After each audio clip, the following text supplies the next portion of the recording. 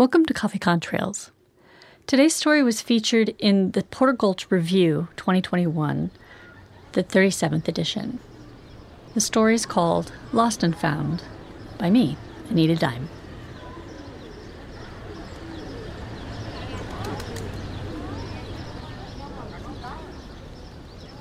At Lyman Street, I don't know how many days, cars passing, people passing, the garbage man on Wednesday, until she came along. Smiles and sunshine, youth bottled Corona Christina. She picked me up, took me home, cleaned me up with care, and gave me to the most important person she had in her life, Jorge, her brother. As children, hours and hours every Sunday, they had gone to Mass together. And today, hours and hours later, she pressed me into Jorge's sweaty palm. "Consider it," she said, while picking up the empties from the coffee table and taking them into the kitchen. She paused for a moment at the fridge and smiled at the memories. Amelia's eyes were smiling back at her from the Polaroid.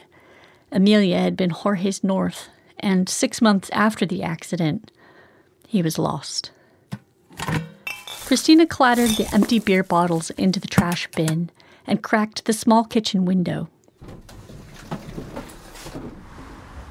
She sat on the sill and lit a cigarette,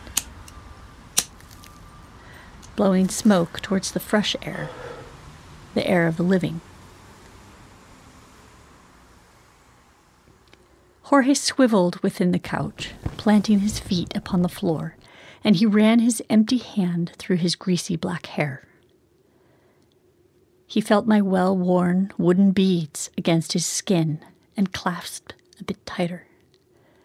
Resting his elbows upon his knees, he cradled his head.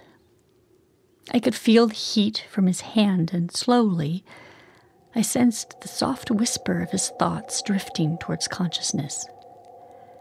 Beginning with his love Amelia, a flood of names began to appear within the magic 8-ball of his mind. Each name an expression and color within his mind. All his loved ones, friends from football, cousins, his neighbors, all the loved ones, passerbys and strangers, all lost to COVID or pneumonia or cancer. I felt everyone, and I whispered on their name that the love would continue, and all would find peace.